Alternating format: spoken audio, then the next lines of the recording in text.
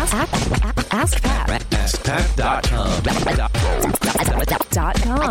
AskPat.com. Hey, what's up, everybody? Pat Flynn here, and welcome to what episode is this? Oh, episode 767. Sorry, got a little off kilter there. But anyway, thank you so much for being here today. As always, I'm here to help you by answering your online business questions 5 days a week. It's the end of the year, guys. Come on, give me a break. Okay, now here's today's question from Steven.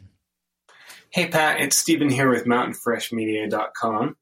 I'm wondering, what do you suggest for companies to promote their business locally? Often we hear SEO tactics about how to get promoted in general on the web. But what if you were, say, a doctor or a lawyer or a dentist or something where it's more a local type business where you're not expecting internet traffic, but you want to get local traffic? What do you recommend then for local businesses to increase their web presence and get more clients in the door?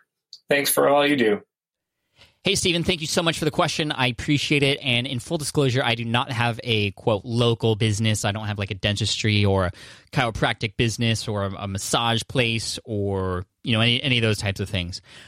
But I know a lot of people who do have those, and I've read a lot about what works and what doesn't. So I'm going to give you as much information as I can that I know is going to be helpful. Probably sort of the things you should absolutely be doing. I mean, there's probably a billion things you can do, but obviously because of that, there's a lot of noise, but hopefully this stuff will be right up your alley for helping you with your local business.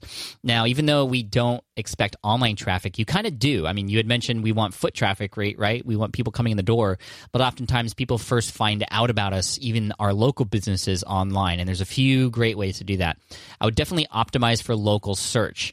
You might have noticed before that when you type things into Google like Italian restaurant, it's going to show the Italian restaurants in your area because that's going to be most helpful to you. So there are a lot of tools that you can use to optimize for local SEO. I'm not going to get into that right now, but just look up local SEO in Google, and there'll be some good, fantastic advice for helping you get on those directories, getting on a map, for example. I know a lot of businesses, actually some of my friends own physical businesses that have yet to be something that could be found on a Google map, which is not good. So you definitely want that, all those kinds of things to happen.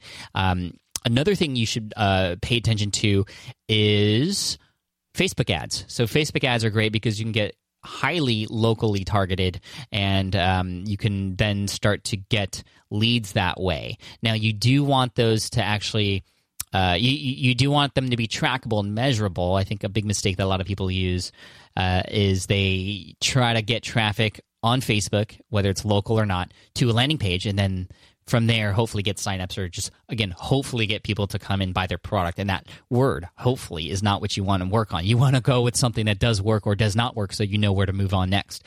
And so for that particular strategy, one thing you want to do is see if you can collect actual leads, whether that's emails or for local businesses and maybe phone calls, that's how you would know.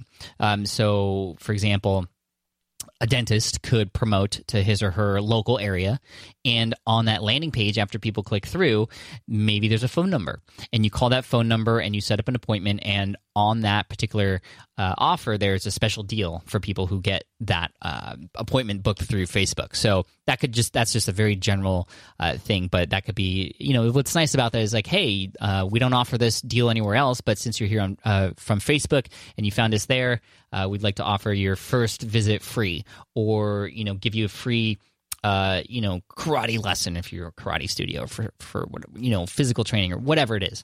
So that's another thing that you could pay attention to. So local SEO for your local search optimization, and then also local SEO. That's different than local search optimization in terms of what I mentioned earlier, like being the first to pop up because it's a local area. There's also keywords that you should be paying attention to as well. Metadata that is specifically for your type of business in your area. So you'd want to think about what people might be typing in related to what it is that you have to offer. So it could be the location, but maybe there's different ways to describe your location. Maybe there's different sectors of the city that you serve, or different nicknames for the city that you can also optimize for. Because people aren't just typing Italian restaurants. Sometimes they're typing South Hill Italian restaurants, or they're typing downtown whatever city name, cheap maybe specific dishes that you offer, for example, or things like that. So you can optimize for those things that people are searching for beyond just what it is that you offer on the higher level. Another thing that's really important is Yelp. Sites like Yelp, which have reviews, word of mouth is great, but people want to know that they're going to a place that's awesome. So there's sites like Yelp. Yelp is great for all kinds of businesses. There's other ones for specific kinds of businesses. I think, was it AngelList? Or no, not AngelList. There's one specifically for contractors, like I think it's Angie's List, not AngelList. That's for startups and stuff. Angie's List. So you can find local contractors there, and if you can get set up there and get people to leave reviews for you, you're going to have more social proof. People are going to be more likely to go to you because of that word of mouth. And then also just word of mouth in general. When people are at your place, treat them like gold. And when you do that, when you make them feel special, they're going to bring their friends. And so those are just some quick higher level things that you can think about. There's also a lot of great websites that offer tips for local SEO local brick and mortar businesses as well. But again, I think those are the few things that you definitely want to focus on. You can also get a little bit more advanced with some things like retargeting. And also customer databases. I think that those all play a big role. You can also get a little bit into direct mail for sending postcards and little offers and things here and there, playing into the seasons as well. Works really good for local businesses. So keep those things in mind, Stephen. I hope that helps, and I want to wish you all the best. Thank you so much for your question. I want to send you an Ask Pat t-shirt for having your question featured here on the show. And for everybody else listening, if you have a question that you'd like potentially featured here on the show, just head on over to askpat.com, and you can ask right there on that page. Thanks so much. I appreciate you, and here's a quote to finish off the day by Steve Jobs. He says, "Innovation distinguishes between a leader and a follower." Keep innovating, everybody. Take care, and I'll see you in the next episode of Ask Pat. Bye.